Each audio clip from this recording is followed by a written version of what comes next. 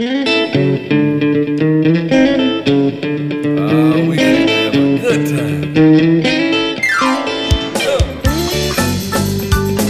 This podcast is presented to you by Passion Church, the DeSoto County campus, the fun church in Horn Lake, Mississippi.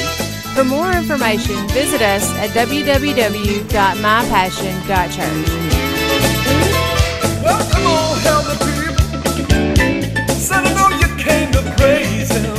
When you came through those gates this morning, did you do so with thanksgiving in your heart? When you busted through those double doors and came out into the sanctuary, did you have a little praise for Jesus? You know, it says to come into his gates with thanksgiving, into his courts with praise. We talked about that last week. How many of you were here last week and it made a difference in your life? You felt yourself being a little bit more thankful. Well, you're welcome. The Holy Spirit would say, you're welcome. And he's got more for you today. We're going to shift our default from the negative to the positive. We're going to be being able to see things through Jesus' eyes.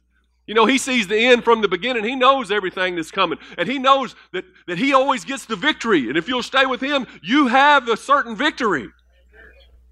Jesus is the answer. Thanks be unto God, which makes us more than overcomers in him who loved us. So anyway, no more desert dwelling around here. Remember we talked about them, Moses and the group that God brought out of Egypt, and they went into the wilderness, and they couldn't come out of the wilderness because they weren't ready to go into the promised land because they were murmuring and complaining. But we're not going to be desert dwellers. We're going to be promised land dwellers. We're going to live in all that God has for us. And it's a lot to do with our attitude. It's a lot to do with the way we see life and who Jesus is in our life. It's a lot to do with spending time with Jesus, like I just got through praying. You get to know him, man. How can two walk together unless they be agreed? He agrees I'm something special. If I walk with him, I begin to agree with that. Isn't that right? You think Jesus has good plans for your life? So we need to walk with him. We need to talk with him more often. We need to be like that leper who got healed and came back and gave him thanks. Jesus was walking through town one day and 10 lepers stood off afar. You know, they were quarantined, but they yelled at him, "Lord, have mercy on us." And when you cry that to Jesus, he answers. And he looks over and he says, "Okay, you guys go show yourself to the priest." So they got up and took off walking. Now that took a step of faith right there, didn't it? Because he said, just go show yourself to the priest. Well, I don't know why, but Jesus told me to, so I'm going. And sometimes we got to do that. We got to take a step of faith. If he says do it, do it. And so they took off, and about somewhere along the journey, they looked down and the leprosy was gone. Can you imagine the joy in those 10 when they looked down and this life-debilitating disease that they had been entrapped with was gone? I'm sure they're shouting. There was a lot of joy in the camp. And the rest of them, 9 of them went on to talk to the priest, I guess. They had to get their business straight. You know, their business came first, their stuff. But one of them said, "Whoa, wait a minute. Y'all go on, I'm going to catch up. I got to go back and tell Jesus, thank you." And he ran down, he fell at the feet of Jesus, and he worshiped him, and he said, "Thank you, Lord. Thank you, Lord. Thank you, Jesus." He came back and gave thanks. And Jesus said, "Where are the other 9? Why only one understands the kind of attitude of gratitude that a child of God should have? Why only one?" He says, "Well, go on. Your faith has made you whole." See, the other 9 got cleansed, but this guy got made whole. There's a big difference. There's a big difference in just being healed and being whole. And thankfulness will make you whole. Thankfulness is the key to make you whole as a person. Can I get an amen in here today? But I'm going to talk about something today along the lines of, what if you don't get healed? What if you prayed for that promotion and you didn't get it? What if you prayed for that person at the hospital and they passed? Can you still be thankful when you don't get the answer you want? Can you still be thankful when tragedy happens in your life? And you look around and it's breaking people down. Can thanks and praise still be upon your lips? Turn to 1 Thessalonians 5:18.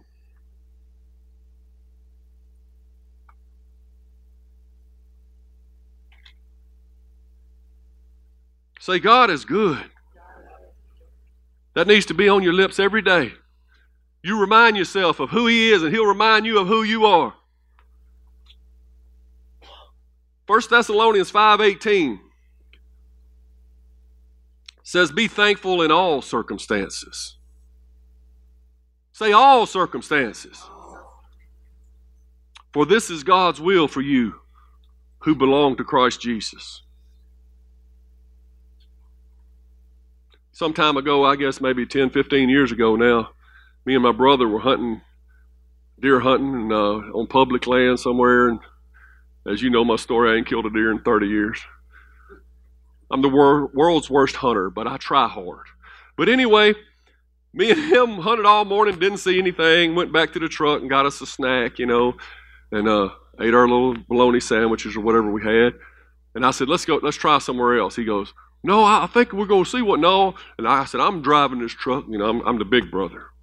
And so we cranked up, we rode down the gravel road till I saw a little place. I said, let's pull over there. He said, that looks like a briar patch. I said, that's where the deer hang out. I know, because I killed a deer 30 years ago. So I pulled over, and he ain't got no choice. Well, he gets out, and we put our deer stands on our back. We got those climbing stands, and they strapped to us, and we got our rifles, and we head into that briar patch, and sure enough, it was. I mean, just thorns just ripping at us, and we're doing this number here, trying to get through, and for the first 10 or 15 minutes, we hadn't gone 20 yards, and we're still trying to get into the edge of the forest, and we finally break through the first briar patch, and Heath's over there, and smoke coming out of his, and he looked like a ninja turtle with that big shell on his back, and I said as much, and that didn't go over well. And he said, if we hadn't already come this far, I'd get back in the truck. He said, I don't know how to get back, except go through that again. I said, just come on, follow me. I'm the leader around here. And so we took off walking, and it didn't get much better from there. I mean, it was just rough going. I had picked the world's worst patch of woods, man. And finally we got to this place that it was like a tree had fallen, and it was a big drop off at the same time. And we got to the precipice of it, and it's like, I don't know what. I was thinking to myself, he says, let's just go back to the truck. And he started to walk back. And I don't know, something got upon me, pride or something. And I stepped out on that broken tree. And I said, what, are you a sissy? Come on with me. I didn't know what I was going to do. But I was already out on a limb, so to speak. And so I'm thinking, and I look back, and I could see a look in Heath's eyes. He's like, he'd seen enough America's Funniest Videos to know that this was a setup to the $100,000 clip, And I could almost read his mind thinking, did I trade this fancy rifle in for a video camera right now? And I have to agree with him. I didn't know what I was going to do, but I'm inching out there, and I'm looking for a way down, because it's way down.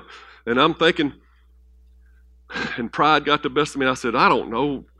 Maybe if I break this rotten limb off I'm on and it folds down, then maybe I can walk down. And then I'll show Heath who's boss around here. So I began to jumping up and down on that limb trying to break it. And I broke it. Has anybody ever seen that cartoon where the road runner runs off the cliff and his legs are still doing this number here and he ain't going? That was what happened to me. The limb fell out from underneath me.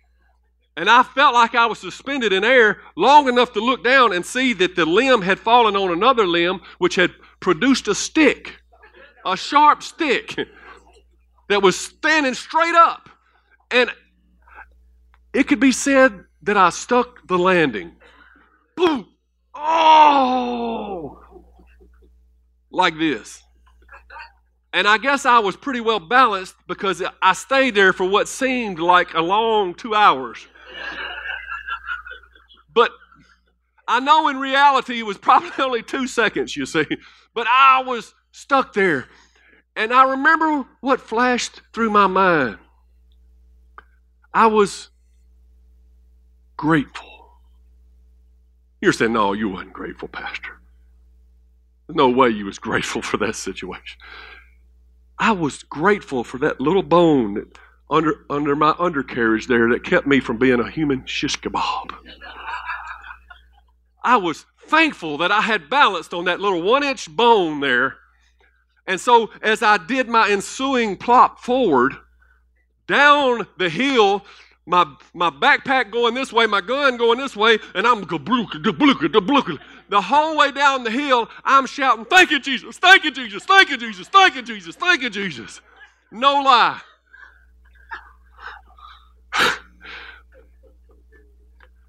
Now, in days past, there's a good chance that on the way down that hill, before I met Jesus now, I might have been cussing Heath. I might have been cussing that tree. I might have been cussing my rifle, my deer stand. I might have been cussing any inanimate object in the whole forest in the old days. But I was amazed that what came out of me in the midst of that tribulation was thank you, Jesus. Thank you, Jesus. And that's what we're going to talk to you about today, is how to cultivate a heart that can be thankful and can laugh your way through tough situations. That's the kind of heart that Jesus wants his people to have. Thankful in all circumstances. Now, it doesn't say thankful for all circumstances. But we can be thankful in all circumstances. It's God's way. So, I wrote down 5 things that I thought of that could help us cultivate a spirit of thanksgiving, even in the midst of our worst days, in our hard times. Number 1, if you're writing them down, we need to trust our Comforter. When things are just going so bad that you don't know where to turn, you get in your bed and you pull that comforter up over your head and you say, I'm not coming out.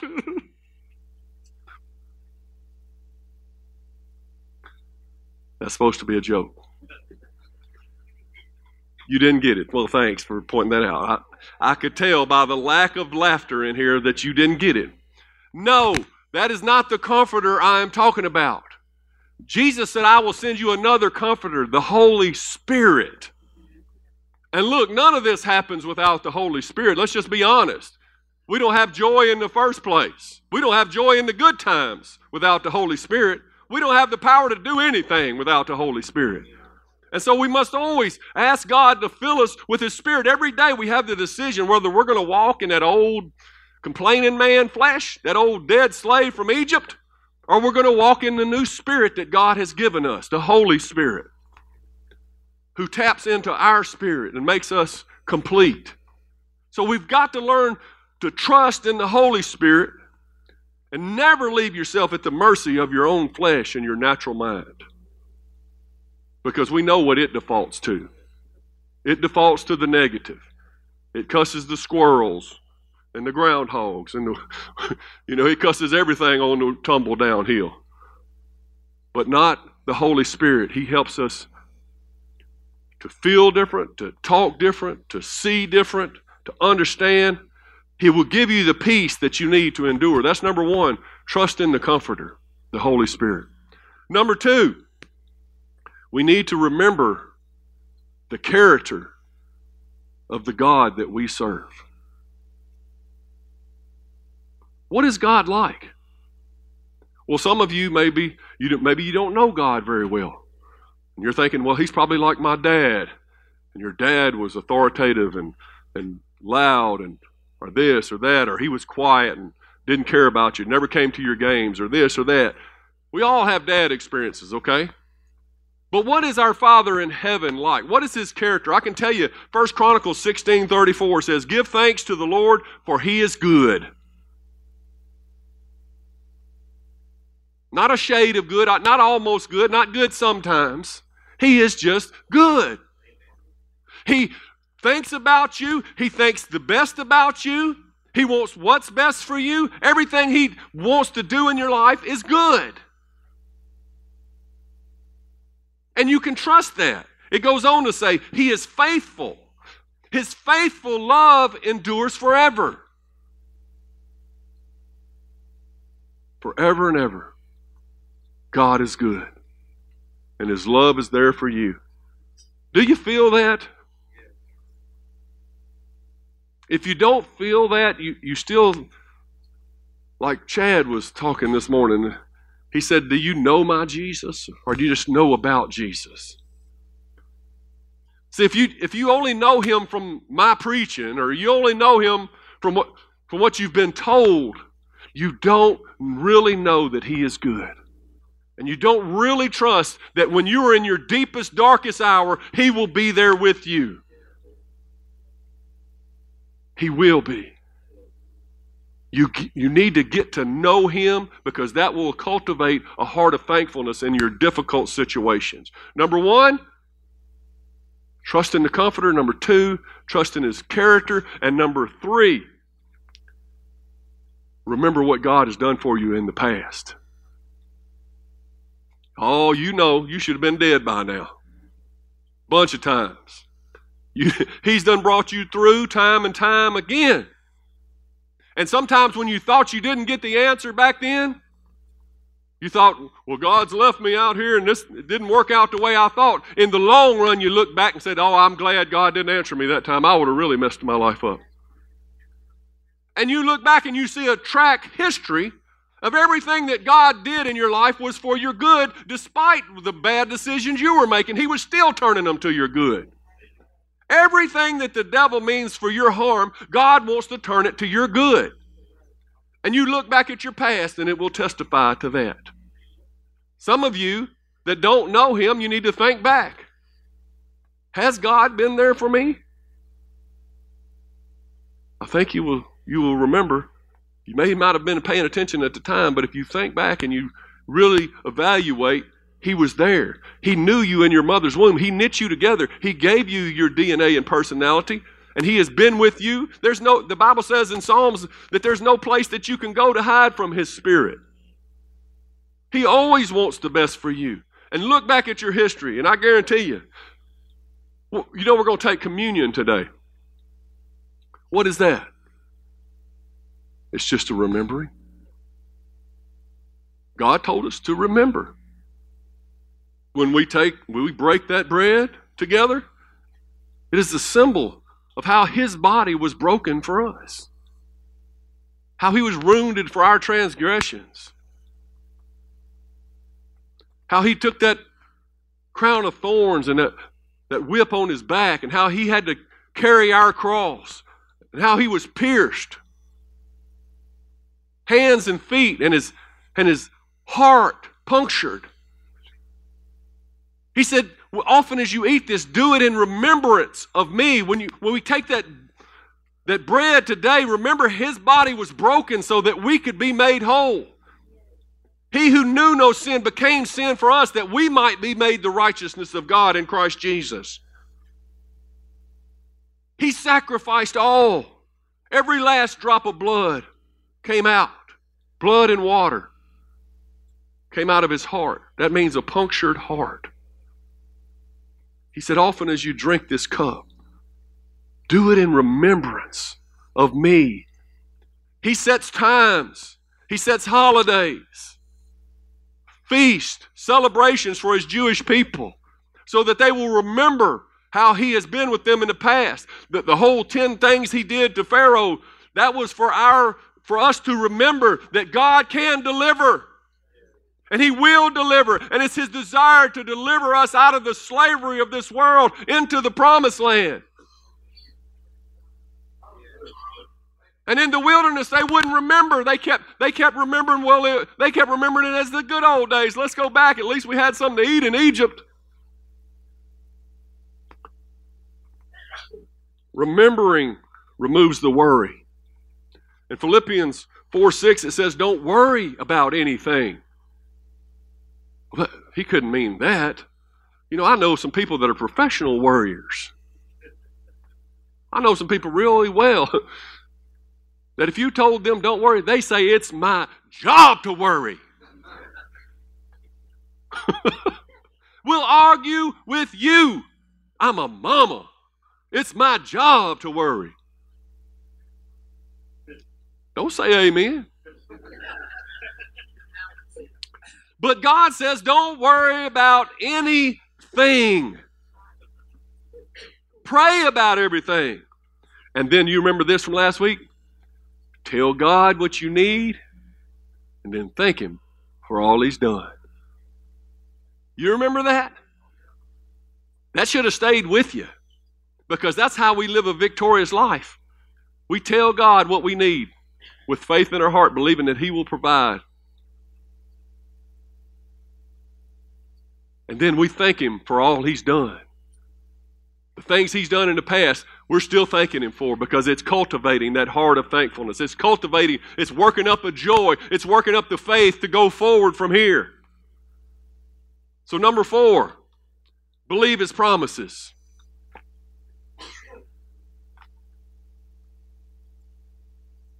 He's wrote it down for you. He's tried to make it plain, in black and white. He even says the promises of God are yes and amen. They're for you. Latch on to them. Know the conditions. Walk in it and receive it. And be thankful. You know, we all like the promises that God will open the windows of heaven. And God will do all these things. But there's certain promises in the Bible, man, we just wish they weren't there. Huh? When Jesus said, in this world you shall have tribulation, we're like, well, that ain't the kind of promise I want to hear. Or if they persecuted me, know that they'll persecute you. Or if they hated me, know that they'll hate you.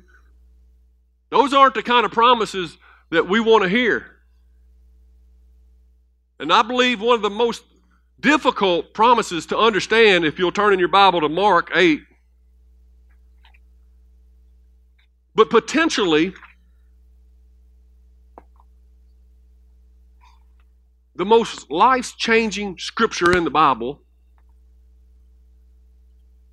is the one that's the most difficult for us to understand, because our human natural minds don't grasp spiritual truths very well. In Mark 8:35, it says, and this is Jesus speaking, if you tried to hang on to your life.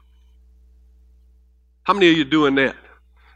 Well, I just now got my bills steady, and I got a steady job. I'm trying to hold on to it. My car's running good right now, and if it'll just do that, we're doing everything we can to hang on to control in our life. If you try to hang on your life, you will lose it. Well, that ain't a promise I want to hear. But if you will give up your life for my sake, Jesus says, for my sake and for the sake of the good news, the gospel, the message that He's given us to proclaim, if you'll give up your life for His sake and for the gospel's sake, you will save it. Now, that's a promise that we just really have difficulty with, because everything in America teaches us, hold on to what you got and climb that ladder and get you more. And then stuff it in a bank somewhere so you have it for a rainy day. And we're holding on, man. We're holding on. But we're supposed to climb this mountain, God says, with our hands wide open. We lift our hands and surrender to God's plan for the sake of Jesus and for the sake of the gospel. We're not supposed to be holding on to this life, this temporary, this breath that we live, this mist that we're a part of now on this side of eternity. We're wanting to set up, man, I'm putting a foundation. I'm building me a big house down here. But we're supposed to be sojourners in this land. We're just tent dwellers. We're passing through the shadow. We're not setting up camp in the valley of the shadow. And we're holding on. And God's wanting to lift you up. He's wanting to lift you up to a higher life, to your true life, the place He called you. But you're holding on. Oh, He's lifting you and you're holding on and trying to anchor yourself. And what's it doing? It's causing worry. It's causing stress. We feel like we got to be in charge, and it's too much pressure. You were never supposed to carry the weight of the world. You're supposed to cast your cares on Him. Now, I usually don't preach out of the Message translation because it's a paraphrase. It's not a true translation. But sometimes I read the Message translation to help me expound on what I saw in like the King James or the New Living or something that's more of a real translation. But I wanted to share with you what it says in the Message in Mark chapter 8, verse 34 through 37. I backed it up one. It says, calling the crowd to join His disciples, Jesus said, anyone who intends to come with me has to let me lead. You're not in the driver's seat. I am. Now, often I hear people, even Christians, say that Jesus is my co-pilot. That implies that you're going your direction, at your speed, that you're in control, and that you just want Jesus sitting there blessing your mess. Jesus, I'm steering my life, you just bless it. And how many of us pray like that? We've got our idea of what true life is, and we have no clue. But we want Jesus to bless that. And we get upset when He don't. And it's for our own good that He don't. He's saying, let go of the wheel. Wasn't there a song? Jesus, take the wheel. He says, don't run from suffering. Embrace it. This Bible can be real. But didn't He embrace His cross? Follow me and I'll show you how. Self-help is no help at all. Self-sacrifice is the way, my way to saving yourself, your true self. See, you are here the moment you gave your heart to Jesus, you were bought with the blood of Jesus. The moment you gave your heart to Him, you have found your purpose. And it's in Christ. From that moment, we're called to two things down here. We're called to find Jesus and to do His will. To serve Jesus and to serve people. And in America, we find Jesus and we put Him in the passenger seat. So we can continue to do our will with His blessing. And then, that's why Christians are so uptight. That's why you see a lot of Christians with no joy. Because their life doesn't work. They're trying to put new wine in old wineskins.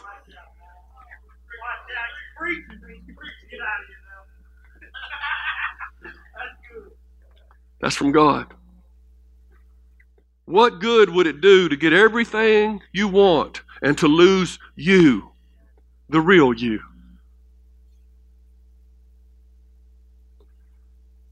What could you ever trade your soul for?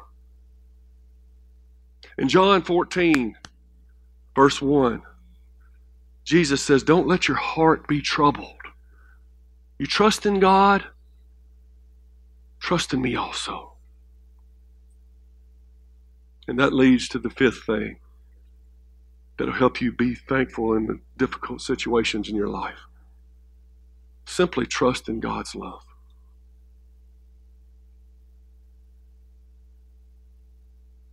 God is love. You trust in God, trust in Jesus, trust in His Holy Spirit. Just trust in love. Love will never let you down.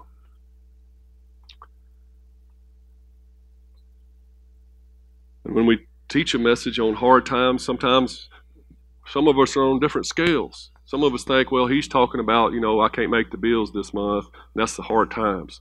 And it is. But some of us are talking about, I lost a child. I lost my spouse. There's different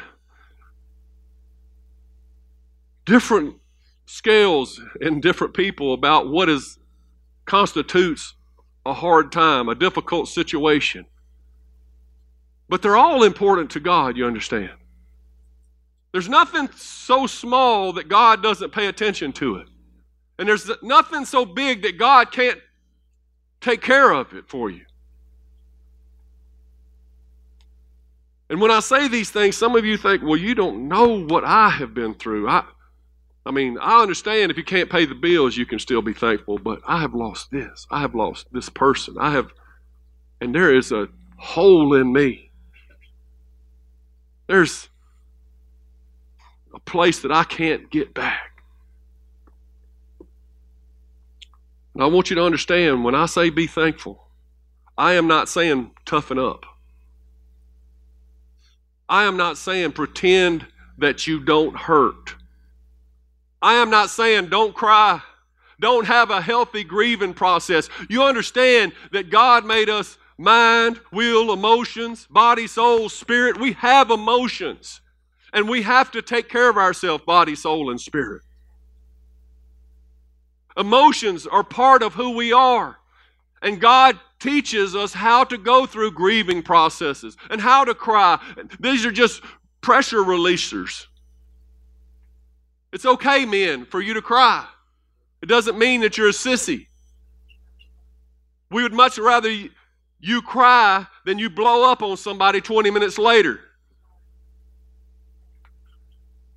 Deal with your emotions. That's what we're talking about. Cultivating a heart of thankfulness will help you in your deepest, darkest hours to deal with the emotions. Knowing these things that we have talked about, knowing that you are filled with the Holy Spirit, knowing the character of God, knowing what He has done in the past, believing His promises, and trusting in His love, these things will prepare you and sustain you through the hard times. And if you're not going through hard times now, you will. In this world, you shall have tribulation.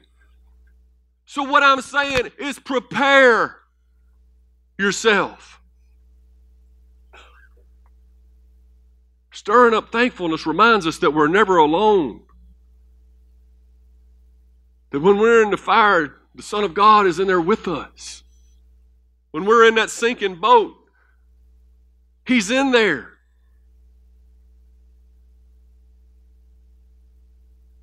In the tough times, thankfulness can be hard. It's like, I don't feel thankful. But what do?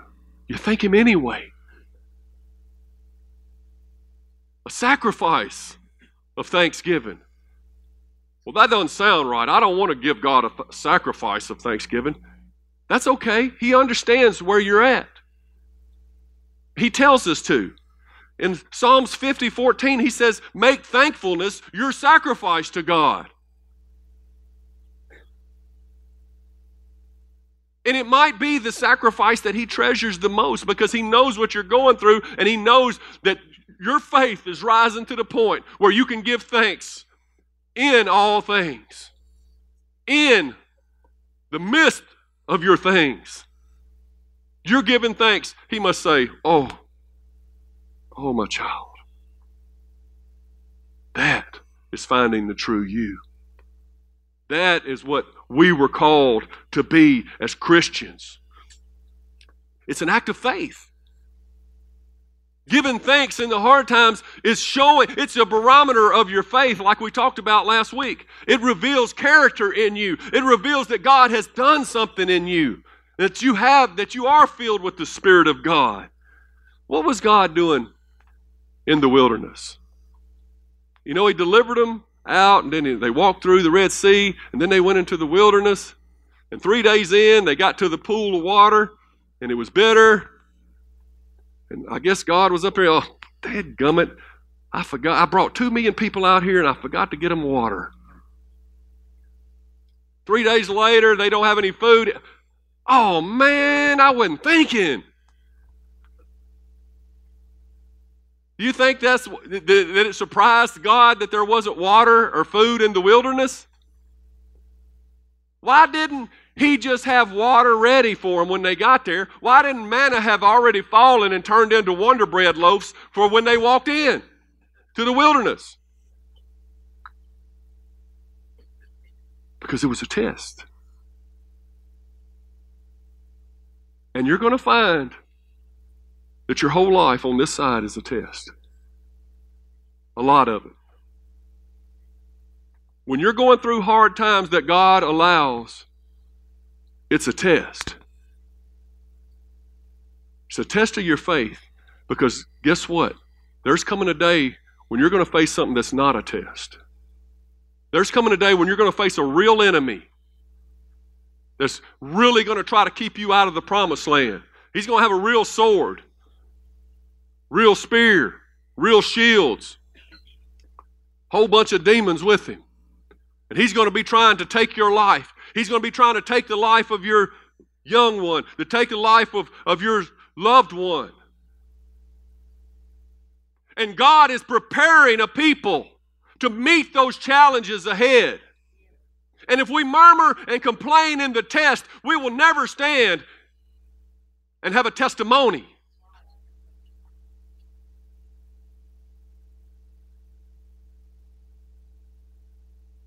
God is calling you to find your real life. He is building you up.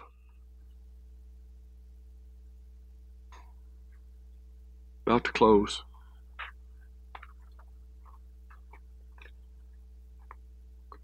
Last week I said that ungratefulness is the grease on a backslider's butt. Remember that?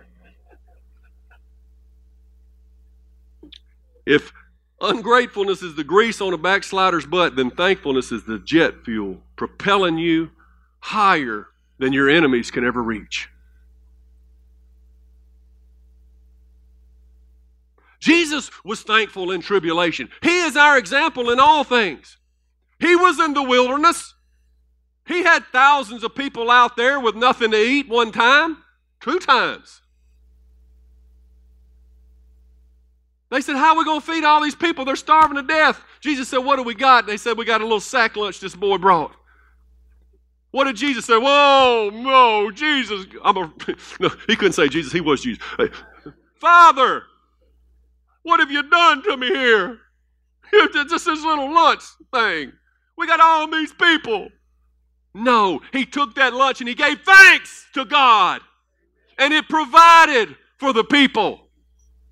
What did he do at Lazarus' tomb? He walks up and all the people are wailing and moaning and complaining. Jesus, if you'd have been here, it could have been different. If you'd only done your part, Jesus, you waited too long. And they were complaining. But it was just a test. And it was a test that broke Jesus' heart. It says Jesus wept. Why do you think he was weeping? Because Lazarus was dead? Or because of the doubt and unbelief in his people? And he said, I thank you, Father, that you hear me. And he said, Lazarus, come forth. And it produced. Thankfulness produces. Then at the Last Supper, I mean, if anybody could have been down in the dumps. Jesus knew what he was about to face. Later on that night, when he allowed himself to feel the weight of what he was about to endure for your sakes, it says he sweat, as it were, great drops of blood. But at the Last Supper, he showed them how to be thankful and how to remember. Do this in remembrance of me.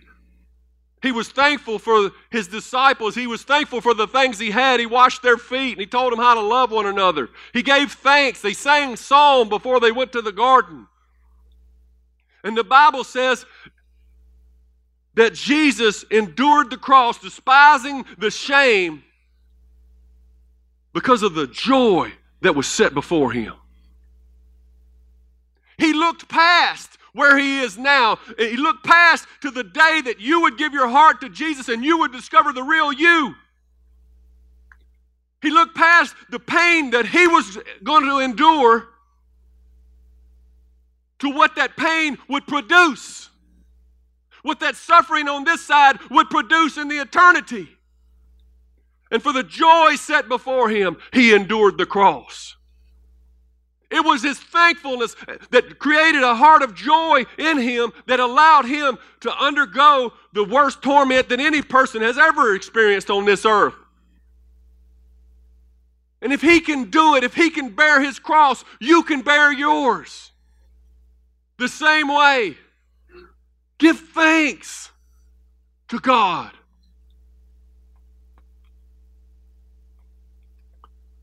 The pressure to provide,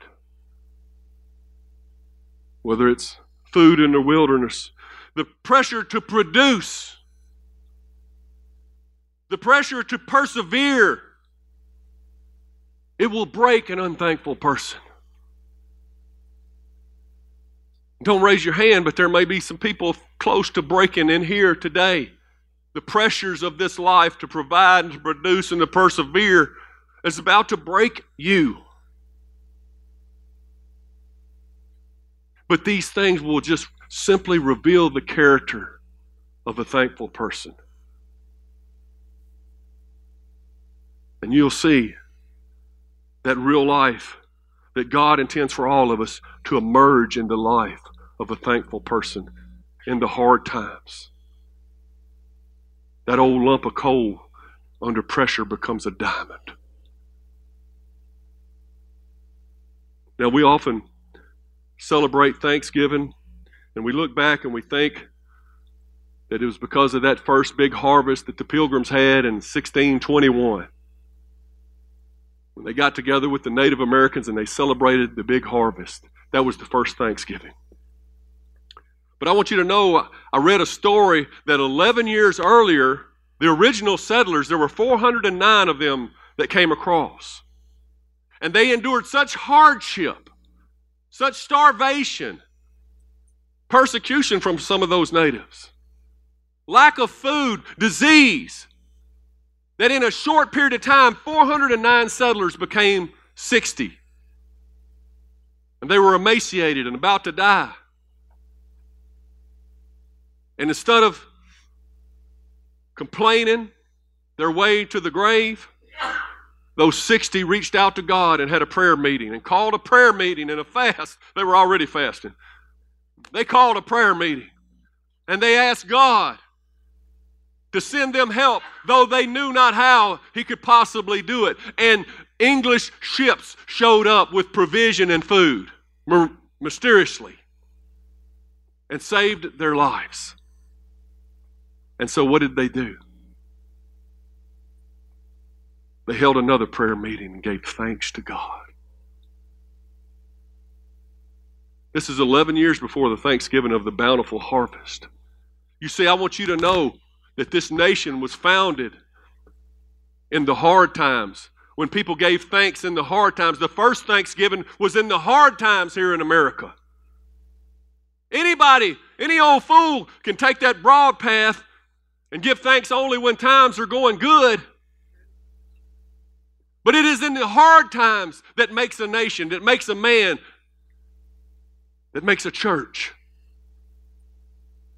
The ability to endure through a heart of thankfulness. And to trust God when you don't know how He's going to provide. It's called faith. Psalms 91:14, the Lord says, I will rescue those who love me. I will protect those who trust in my name. Do you believe it? When they call on me, ask Him for what you want. Thank Him for what He's done. When they call on me, I will answer. I will be with them in trouble. You're not alone. And I will rescue and I will honor them. And I will reward them with a long life and show them my salvation. Hallelujah. Anybody can look for a reason to complain. They're all around. That's the easy way. But an enduring soldier of Jesus Christ ignites that jet fuel called thankfulness. And he soars above the cloud cover and he begins to reach up to the warmth of God's grace and light. He breaks through the cloud cover. He soars on wings as eagles. Says, you are the wind beneath my wings, Lord. They begin to give thanks to God. And your problems look so small down there when they once were so large in your life and your sight. But now you're seeing from a different perspective. Seated with Christ in heavenly places, and the devil's under my feet.